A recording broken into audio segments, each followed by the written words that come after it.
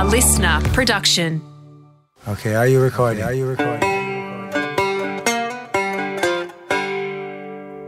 Welcome, fine people, to the Howie Games Artist Series, Episode 4, Part A, starring Wil Anderson! Hello, Melbourne. Good to be here. Economist magazine last year did a survey of where the best place to be born if you are a baby in the entire world. Australia, our beautiful country, is now the number 2 country in the entire world for a baby to be born, only behind the Swiss. And they cheat with their free vitamins and shit. And that number 2 in the entire world. If you're a baby born in Australia in 2014, you should not even cry when you come out, right? You should come out of your mum like, Aussie, Aussie, Aussie! Will's actually a really hard bloke to categorise. He's a comedian, TV host and producer, radio star, podcaster extraordinaire, sports fanatic, and plenty more. But to me, Wil is one of my best mates from high school, so it is really cool to have him on the show. This is an episode about many things, but the central theme, do a job you love. As you'll soon hear, Wil was set on the path to becoming a journalist, a fine job, if you love it. But at a relatively young age, Wil was self-aware enough to realise he didn't love it, and then courageous enough to chuck it in and chase what he did want to do, which was to be a stand-up comedian, at which he is brilliant. If you've seen Wil live, you will have left the venue with your sides sore from laughing. True story. He's a genius. If you haven't, sort it out. You can watch Wil on his 2 TV shows, if you don't mind, on the ABC, Gruen and Question Everything, and listen to his suite of podcasts, Willosophy, Tofop, Fofop, and 2 Guys, 1 Cup. Here's to a life less ordinary with country kid made good, Wil Anderson. Welcome to the Howie Games, one of the most entertaining, creative men in the country, podcaster, comedian, TV star, TV executive producer, does it all, this man, Wil Anderson. G'day, mate. How you going? Thank you for having me on, Howie. I appreciate being on the Howie Games because I was there for the original meeting, the conception of what has become this international phenomena that is the Howie Games. Well, I'm glad you brought that up, great man, because I'm going to pick your brains again. For those that don't realise, 4.5 years ago, I rang you and I said, mate, you're the king of podcasts. I'm thinking about doing one. And we met at that little cafe on Spring Street and you answered all my questions. The European Cafe, I'll give them a plug. That's it. It's a very good cafe, the European Cafe. And I often stay near there when I'm doing the comedy festival in Melbourne. And we had a little meeting and you were like, I want to get into podcasting and here's my idea. It's basically your idea, but about sport. And I was like, exactly. Well, I encourage that. I'm not really talking to all those sports people, so it is free and easy for you to have a crack at it. And it's been amazing to see what it's become. I mean, it's really been, it's good that there's a podcast that my dad can listen to. And it's yours, not mine. Yes. Because I think that works for both Dad and me. I don't want Dad listening to what I'm talking about and Dad doesn't want to listen to that, but he likes your show. So Graham down there in the country is listening to the Howie Games. This fills me with joy. Not only is he listening to the Howie Games, but I don't know if this is still the way that it's happening, but I know initially the way that it was happening was, and by the way, I have not passed on every bit of feedback he's given me to pass on to you about the podcast. I've kept some of that to myself. I get a bit, don't worry, mate.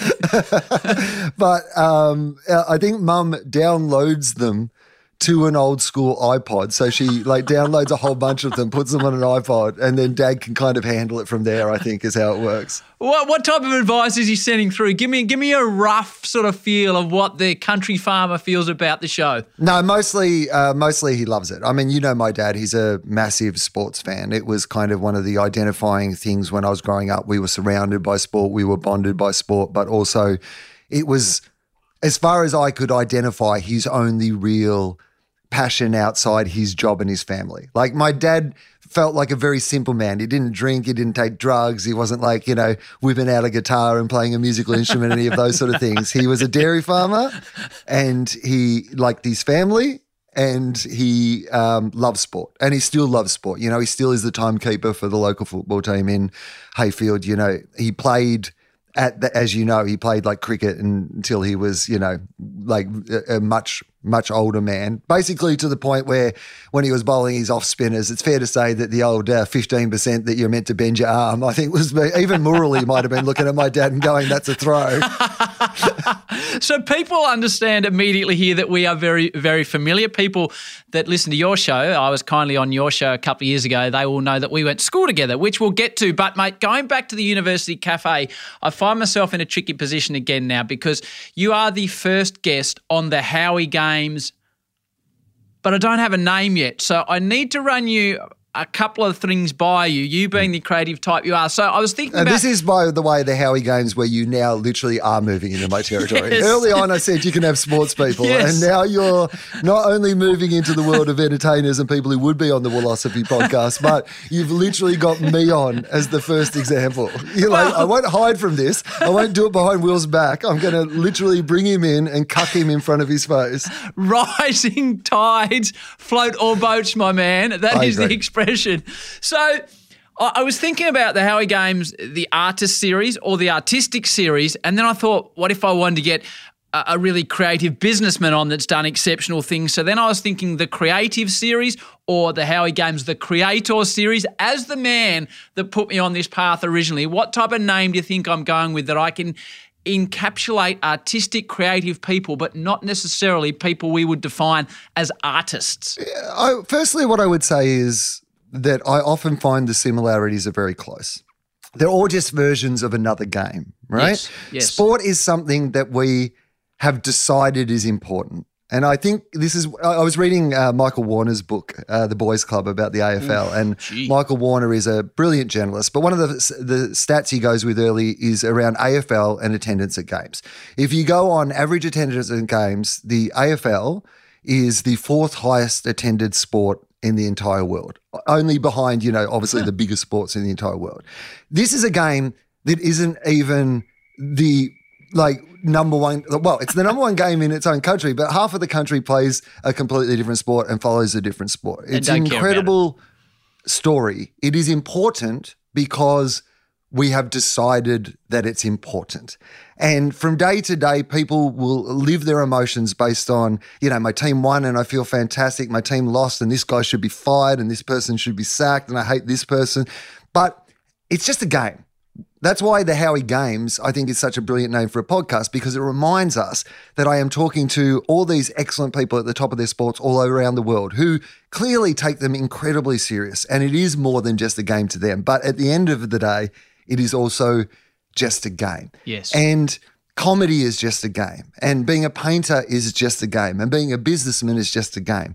They are all games that we decided there was a set of rules to, and there would be certain participants to, and you would have certain access to their games. So it doesn't feel like a completely different thing to me. I remember talking to Steve Waugh many, many years ago on a radio show I was doing, and I love Steve Waugh as a cricketer, and I asked him, when the West Indians are bowling to you, you are, faster than you could possibly make a decision of where you're going to hit it, how do you make that decision of where you're going to hit it?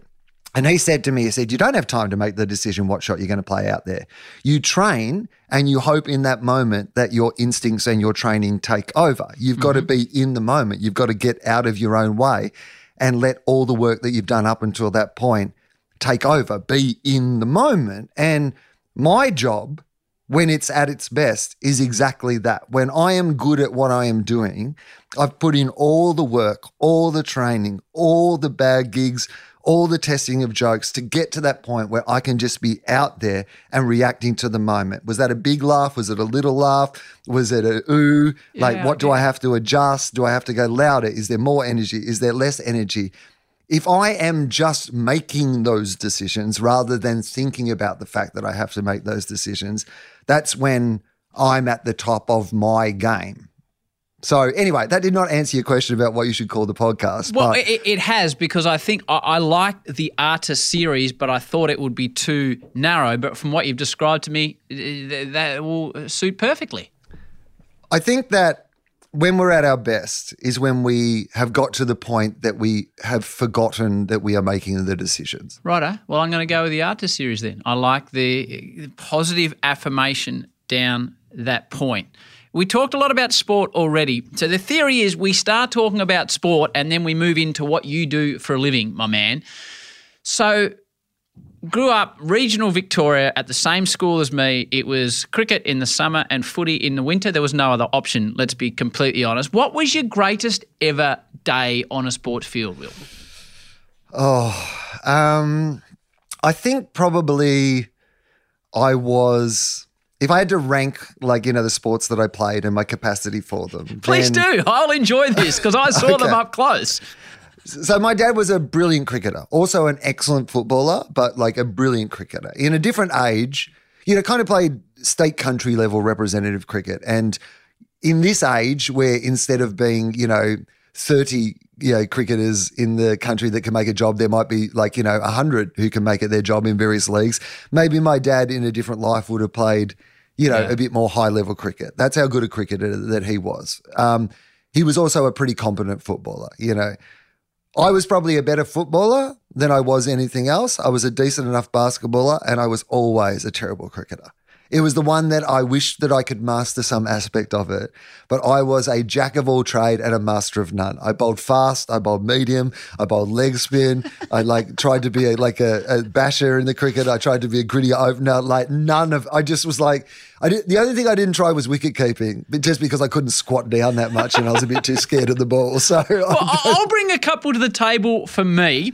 Yeah. So for me, one of the big moments in both our sporting lives was my father getting the felt from the paper mill where he worked down in Maryvale and putting it in the trailer and driving it to your place alongside your father and laying it in your cricket net you had at your house to make a new surface, and we played a lot of cricket on that. The fact that you had a cricket net in your house probably displays your father's obsession with the game for a start, I would have thought. And then we laid our own pitch, mate, with Maryvale Mill felt. Yeah, so I think my dad had a real mix of, he had ambitions. He would have loved if I had been a good cricketer. There's no doubt about that. Well, that's why the cricket nets were there, I feel, my friend. Yeah, he hadn't set up an amateur stand-up comedy club with a light and a stool and a microphone. He definitely hoped that I might be a cricketer. And I think that there was probably two things going on. One was that he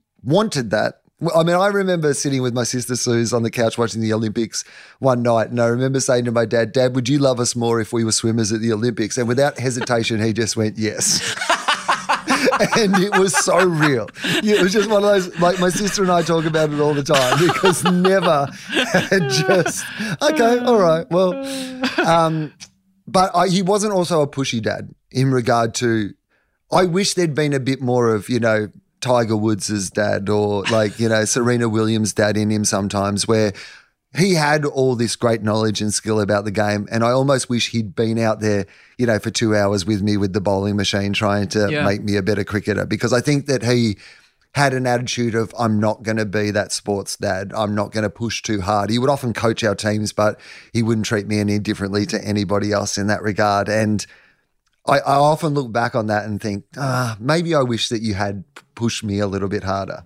But so that's the cricket side of things. The football side of things, you were always a tall kid at school. I was always a small kid. So year 9, you were the ruck in the football team. I was trying to think back. Was it called the Caltex Shield? There was a representative level of football. I think it was associated with school, but you played in it. So you were our man in years 8 and 9 as far as footy goes, I reckon. Yeah, so I have been the same height I am now, about 6'2.5", since I was 11 or 12. Yes. I had a good growth spurt, and then my body went, this'll do. That'll do, pig. That'll do. Grew no more. And basically what that meant as a junior sports person is it gave you, obviously size gave you, I remember it distinctly, even surprised me. Because I remember going from grade 6 at school, maybe even year 7 at school, and not being a particularly talented athlete. And then one day we were doing, the school sports carnival that they have. Yeah. And I just ended up winning. Like, I remember running to the car afterwards. It would have been year 7 or year 8 and showing my mum that I'd like won like 5 events or something. Like, I'd won like the sprints, but I'd also won like the shot put and the javelin. Like, it was I had like a long jump record that like stuck around for years. Territory. Right. Amazing. But basically, it was just that I had a growth spurt and I'd become bigger and stronger than most of the other kids. And so I had a period of junior football around sort of 14 or 15, I guess it was, where it peaked, where I was playing under 15s, but I was also playing in the third. So that would have been under 18s, I think it was back in the day, or under 19s. Anyway, whatever. Hayfield? For Hayfield. Yep. And I came third in the league best and fairest of the under 17s or under 18s. Yes. And second in the Hayfield best and fairest that year for the under, whatever it was, the when I was a schoolboy, when I was 14 years old. And so that was definitely the peak. So I played for East Gippsland in schoolboys 2 years in a row, might have even captained it the second year or was vice captain, I think with Ernie Ronke. And yeah, went to Country Victoria trials, didn't make the final squad, but didn't make the final team, but was in the final squad for Country Victoria at that point. And then everybody else started growing and it turned out that I wasn't actually that good. I'd just been bigger than everybody else. But your cousin, who I can remember, Wil Anderson, who played AFL football for North and Freo, did he? Played in a premiership with North Melbourne and also played at Fremantle. Crash from the back by Longmire, legitimately. And away goes Pike with a couple of bounces and a third. Breaking lines, a fourth. Good shipping by Blakey. Pike takes Djokovic on and breaks him. Kicks the ball inside. Good kick to centre half forward and he's found Anderson. What a play by Pike. He missed one earlier today from about 5 or 10 metres further out than this. But this to give North Melbourne the lead for the first time since the 12-minute mark of the first quarter. Anderson from 40 metres out kicks the goal.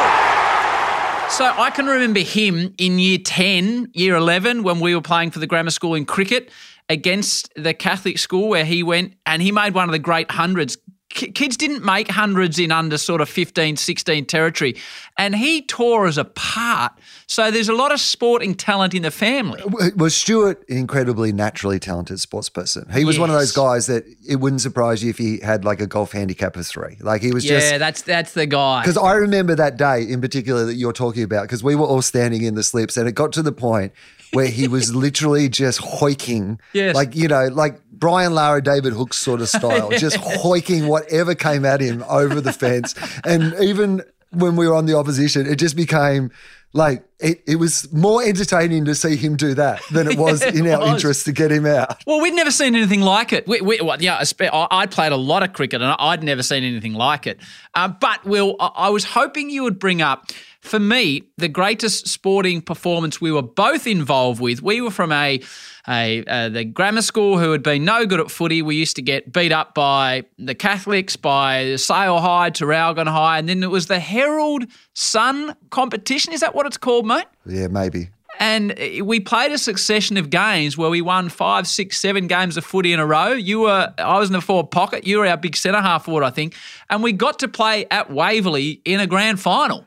I do remember that. I remember I played terribly in that grand final, which is probably what sours my memory of that particular day. But we won. Oh, yeah, we won. I just clearly personally judged myself more than anything else. For me, the peak of it, I remember probably the best I ever was as a junior footballer, if I can remember one game. There was a game that I played of schoolboys footy in the schoolboys championship in Melbourne where we were playing at Moorabbin and it was so muddy in the middle of Moorabbin that they literally had to rope off the middle of the ground, so you couldn't actually go into the centre square. They'd roped it off.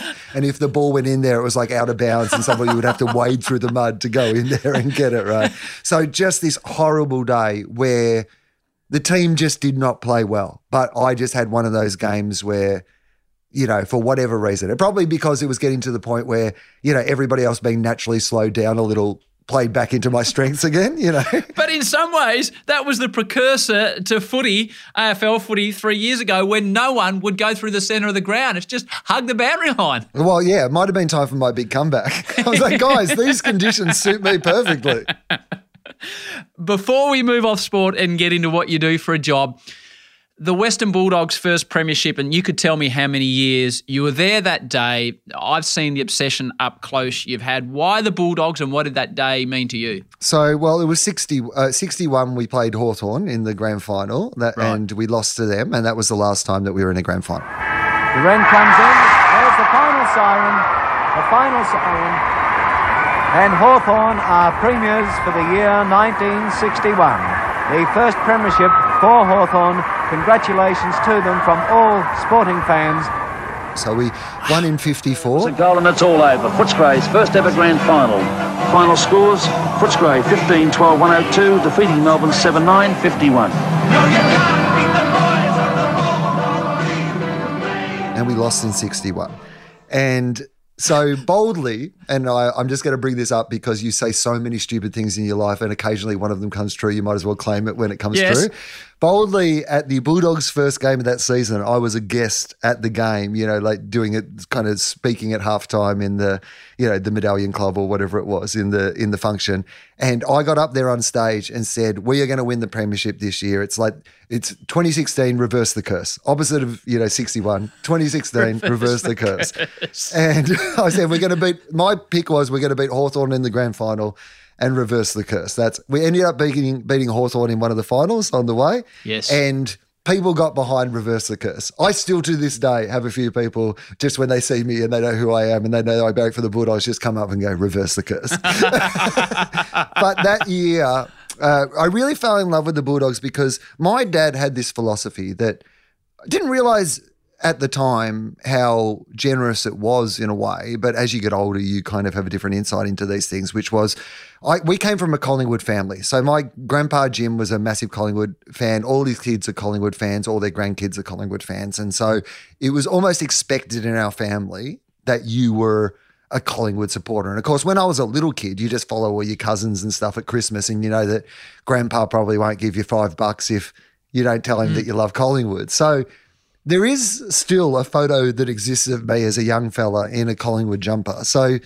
technically, I was a Collingwood fan before I knew that you could choose your own team. And then one day Dad explained to me, because I finally worked out, Dad, you barrack for Geelong. Everyone else in the family barracks for Collingwood, but you barrack for Geelong. Like, should I be barracking for Geelong? And he said, no, well, I chose my own team.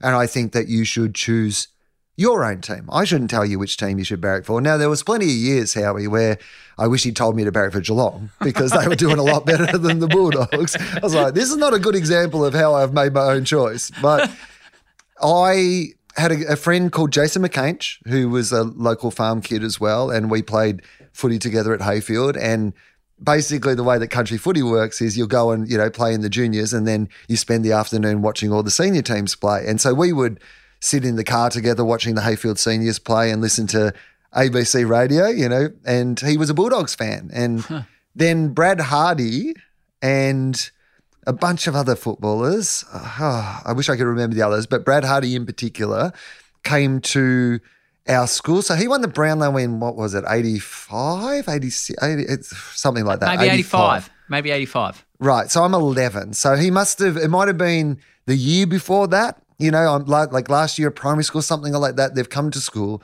because we were Gippsland was a Bulldogs zone. So when I played all my representative junior football, the schoolboys football for East Gippsland, we always wore the Bulldogs colours. And, so Brad Hardy came down and I just thought he was amazing. And then when he won the Brownlow, that was the first time as a Bulldogs fan I'd really kind of got, look, this thing that I barrack for, this player from our team is, really successful.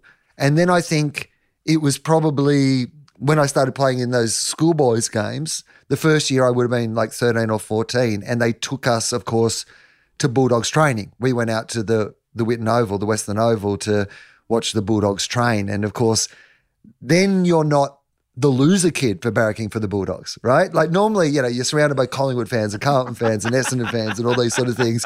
There's not a lot of other Bulldogs fans at school, but suddenly you've got the golden ticket. You're Charlie in the chocolate factory. And they're much more interested in the kid who actually barracks for the Bulldogs. And of course, you're more excited as a kid too. So I remember about then I was all in.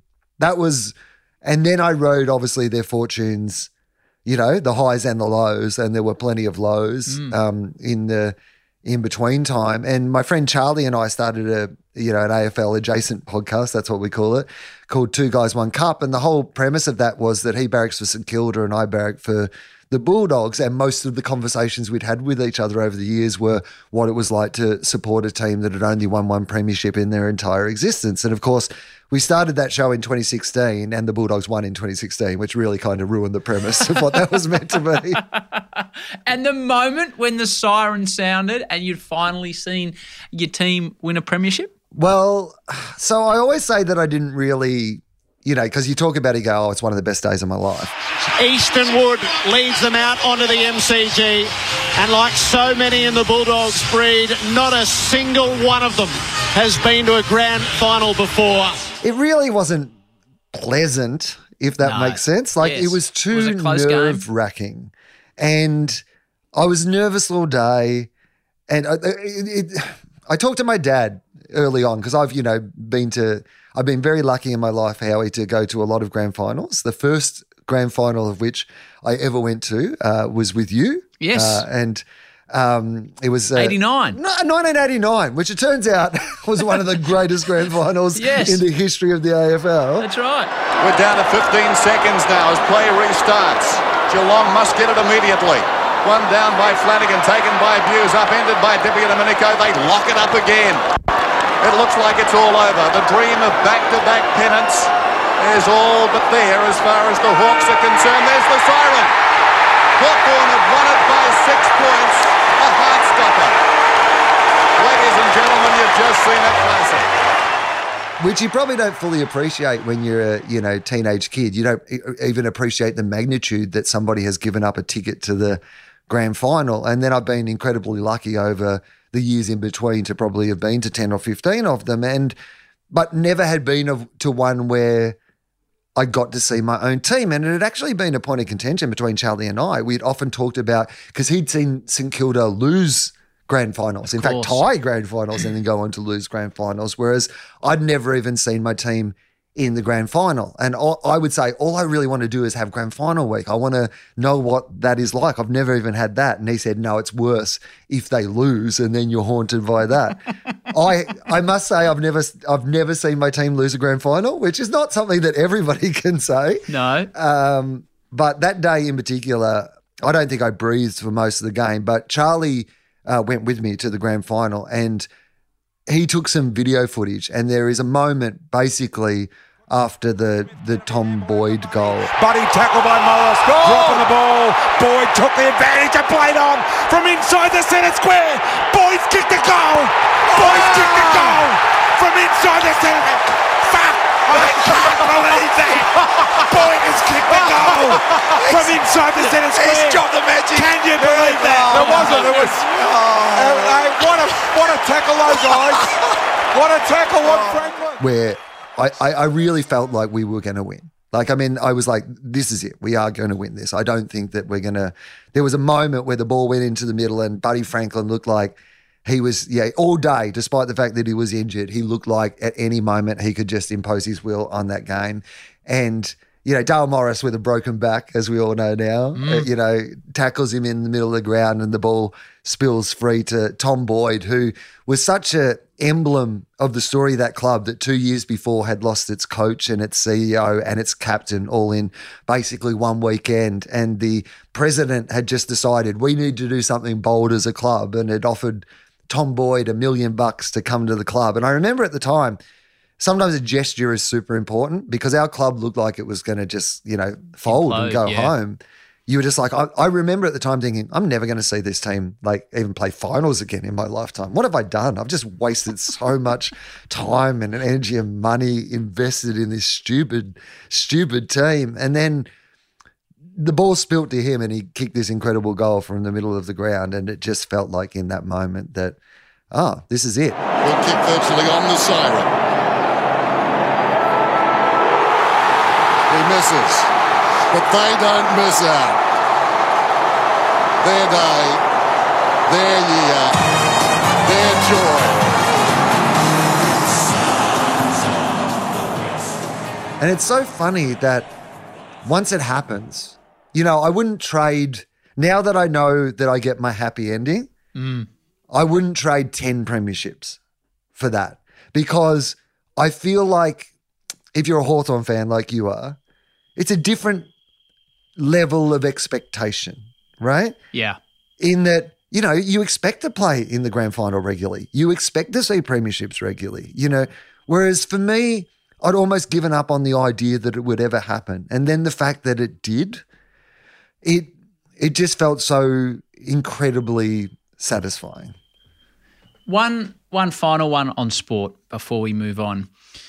I was beside myself a couple of years ago. Can I just say quickly, just on that Please grand do. final, that two stories that you might enjoy. One is that I saw Jason McCaich that morning. I was doing your mate? So the mate who I originally got into the Bulldogs, hadn't seen him in 20 years. And on the morning of the grand final, I was doing a panel for a Triple M, and there in the front row was Jason McCaich, the kid that and so he was there as well. So the two of us were there at the game that day, and we got to see each other, which was incredible. And the other one was at the party that night. I had been invited to say a few words after Peter Gordon finished his speech, but then he did like an hour and a half speech, and it turned out I think he's still doing his speech, which is fine because he was very responsible for it happening. And if he wants to take as much credit as possible, I am fine with that. But I remember I went to give Easton Wood a hug. And I had forgotten that I had a glass of champagne in each of my hands. And so I managed to smash them into each other right down the back of our premiership captain. So the fact that he had to walk around avoiding glass and wet down his back for the rest of the evening was entirely my fault.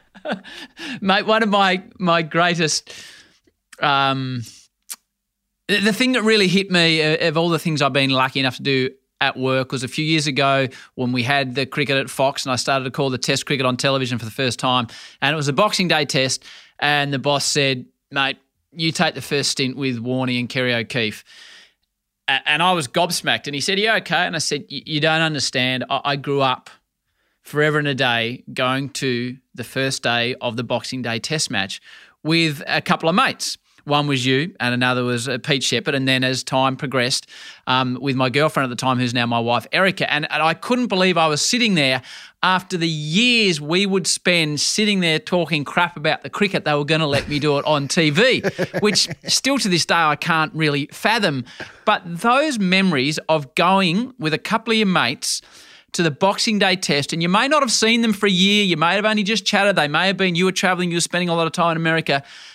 Those Boxing Days, sitting there, doing the quiz, having the sandwiches from the day before and just chatting with a couple of mates are probably in my top 5 sporting memories of all time. I loved those days at Boxing Day. And I love this rivalry playing out slap bang on the biggest day of the cricketing calendar. Welcome to Boxing Day. Australia versus New Zealand. Where else but right here at the one and only MCG. They were, incredible days. I mean, I when I reflect on it, the amount of brilliant sporting moments that we all shared together as kids is quite incredible. But the fact that we managed to, at least for a while, until, we all got old and life got in the way, transition that into our adulthood was... Yeah, it was. It felt like an anchor. And particularly like you and I both had done a lot of time, traveling around the world, and you always felt like it was an open invitation. If you happened to be back in Australia, then there was an anchor there, which was going to the Boxing Day cricket with your friends, and there would be no need to catch everybody up on what you've been up to. I mean, it might come up during the day, but if it didn't, and you didn't want to talk about it, that was fine too. We could just talk about cricket and do the quiz from the newspaper. Yeah, they are some of the great memories. Back to Will in a jiffy. A quick thanks from me to everyone who has jumped on the website at howiegames.com and ordered merch. The orders have been flying in. It is cool the way you have all been supporting the show through the gear, whether it's the hats, the jumpers, the T-shirts. Thank you so much, howiegames.com. Now, next up on the Howie Games, a man that was part in the day of the biggest band on the planet, a true rock star, Kirk Pengilly. I love this episode. Love everything about it because it follows a group of mates who started a little band called In Excess that became a really, really big band. Well, we met this guy in Perth at a pub. He came and saw us and he said, I want you guys to come up and play in Port Hedland.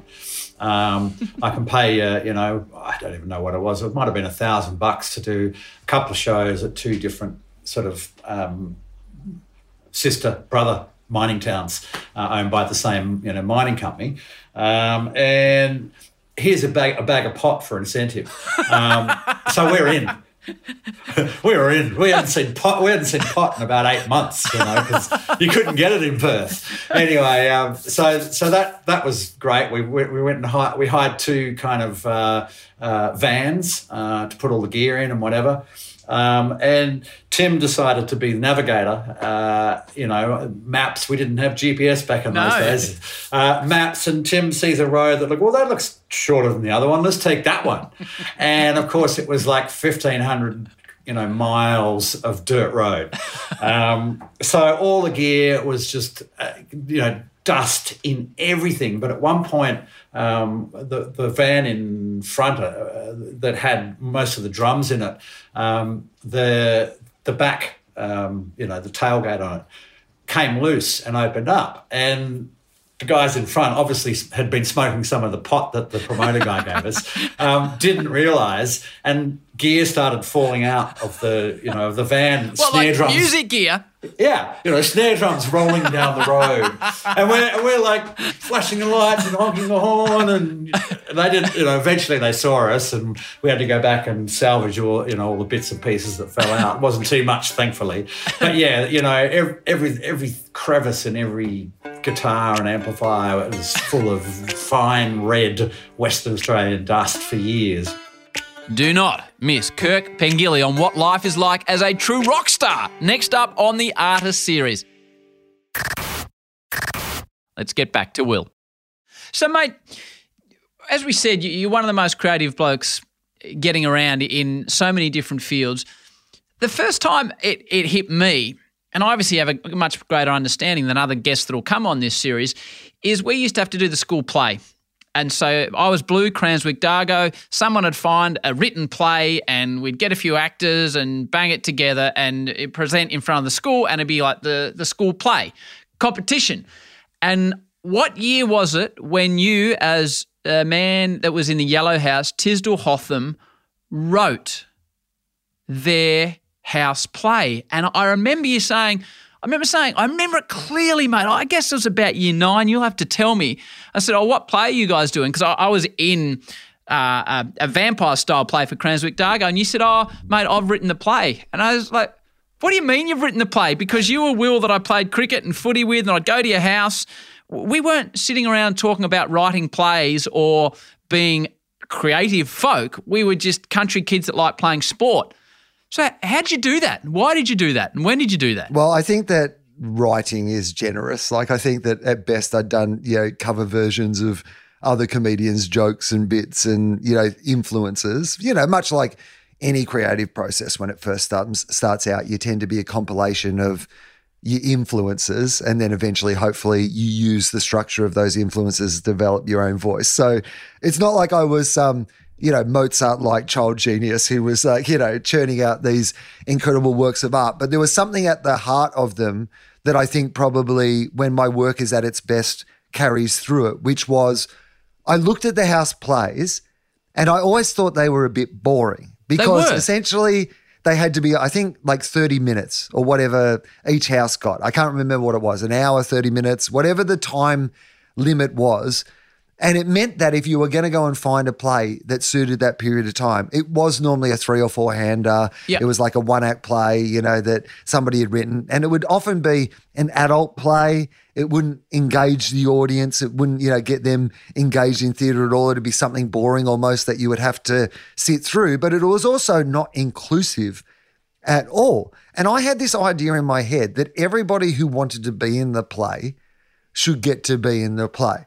So I think I must have been in year 10. I think year 9 must be too young. I don't really know is the actual answer, but I remember boldly standing up in one of those house meetings where, in retrospect, like the year 12s and year 11s are normally the people in charge of these meetings, and me as a year 9 or a year 10 has just gone, when it comes to house play, I've got this shit. You know what I'm going to do? We're not going to pick a play. I'm going to write a play. So I think the miracle there is not the play. The miracle is how I convinced a room full of people that was going to be the approach. And to have the confidence to do it. It's not like you didn't lack confidence, but you weren't one of those kids that just dominated a room by your confidence. It's a pretty gutsy thing to do. In retrospect, absolutely. I don't know. At the time, it just seemed to make sense. It seemed to be something that I thought that I could do. But often when I do things, it's less about the project and more about the reason. I often say that I don't want to do something that isn't answering a question.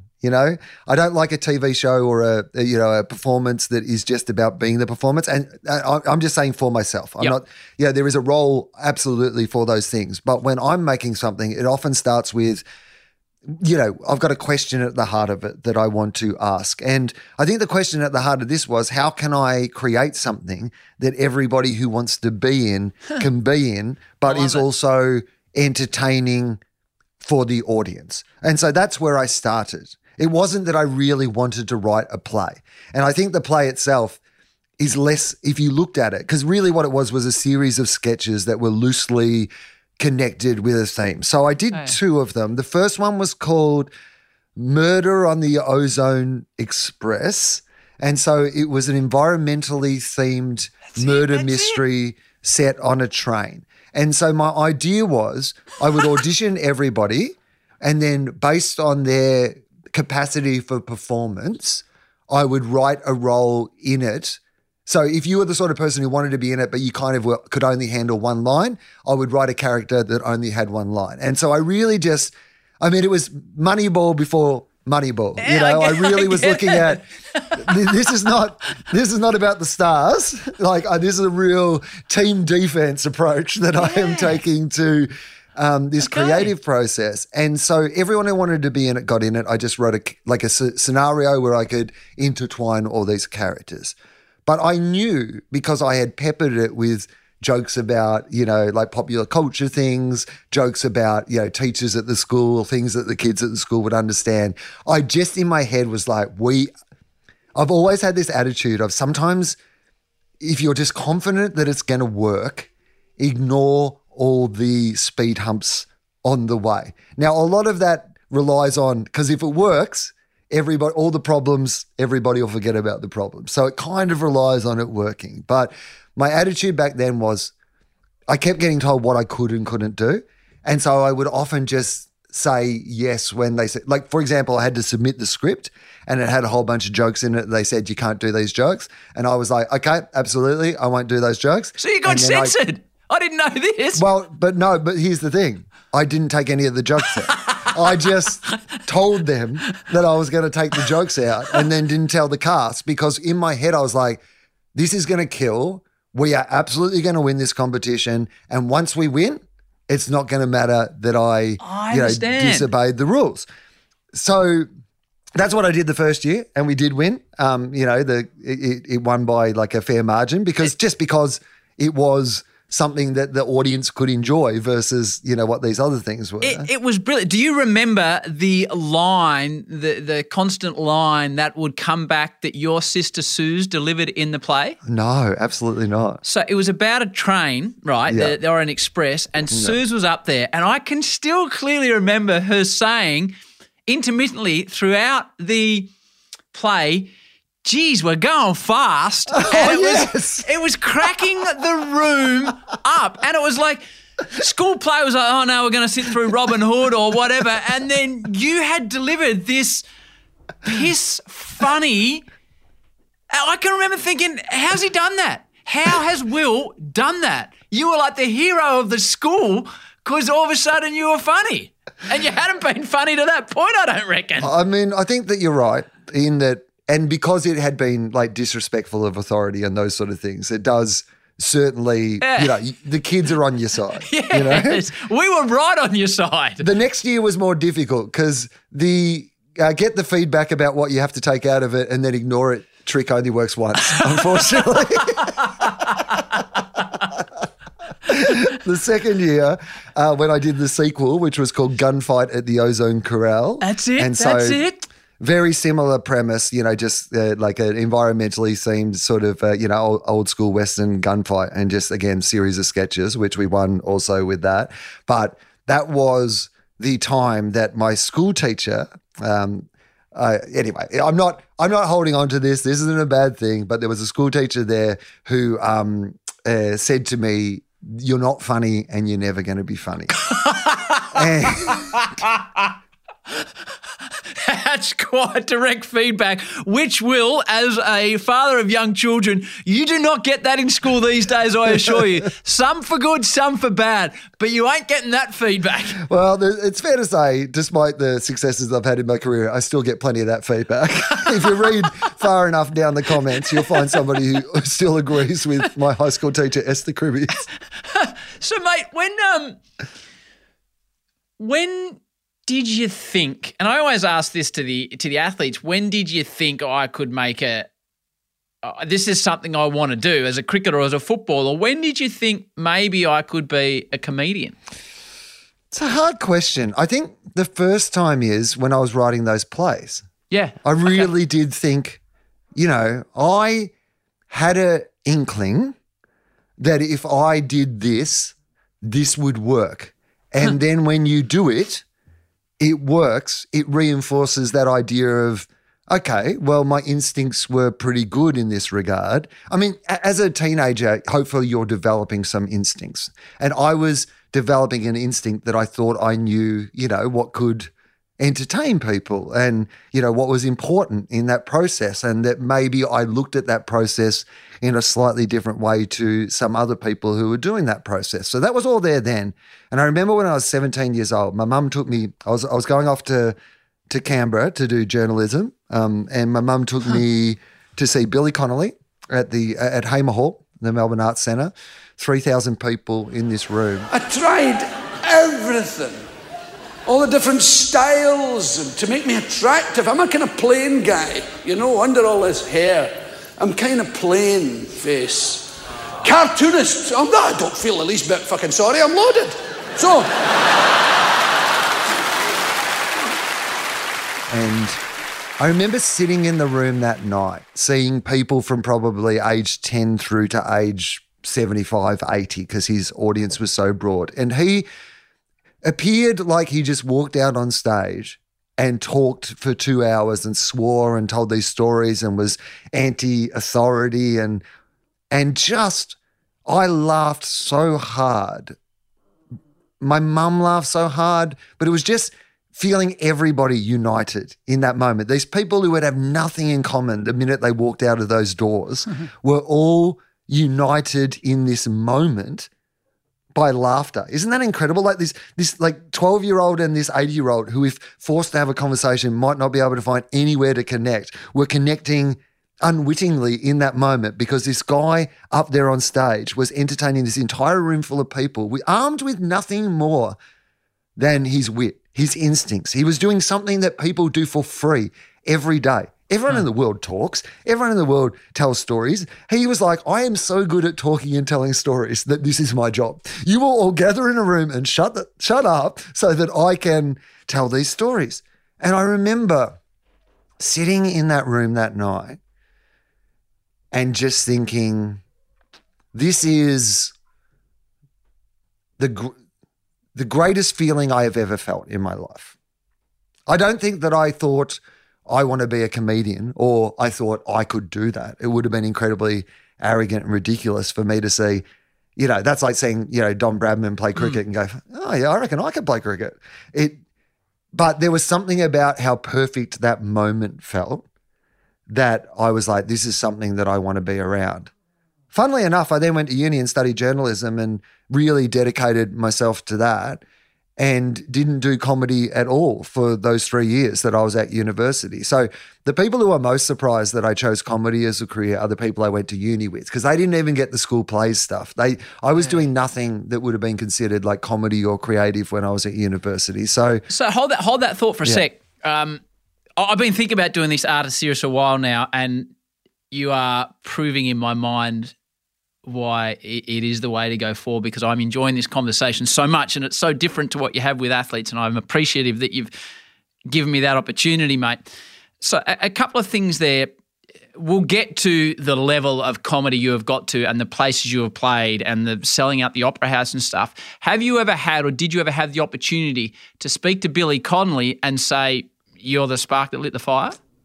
Twice, luckily. Did you? So, yeah, twice. So once really briefly in a radio interview, you know, but I thought it might be my only chance. Was he in the room or he was on the phone? He was on the phone. Okay. And then he made a movie called The Man Who Sued God. Yes. And he was in Australia. He was promoting that movie. And Adam Spencer and I were doing the Triple J Breakfast Show, and we did the last interview of the morning. And so then they were going to break for this lunch. Then he was going to go back into press again. It was one of those ones where he's essentially sitting in a hotel room and, you know, team after team are coming in to interview him about the movie. But we just happened to be the last one before lunch. And at the end of the interview, I just said to him, you know, like, yeah, Billy, this is, you know, my situation and I wouldn't be doing, you know, this without you. And he was incredibly generous about it, to the point where we then went to this lunch, which was with a bunch of like other media celebrities, you know, your Richard Wilkins and Angela Bishops of the world. Richard Wilkins. And Billy asked to sit next to me because he now knew that I was a comedian. And for him, what he wanted to do was talk about comedy. So I remember ringing my mum afterwards, like, you know, because she'd taken me to this first gig and I was so excited that I just had this lunch sitting next to Billy Connolly. And she said, what did you ask him about? And I said, I honestly barely got an opportunity to ask him a question because the entire conversation was about me. Not because I was telling him about me, but because he was interested in what it was like to be a young comedian.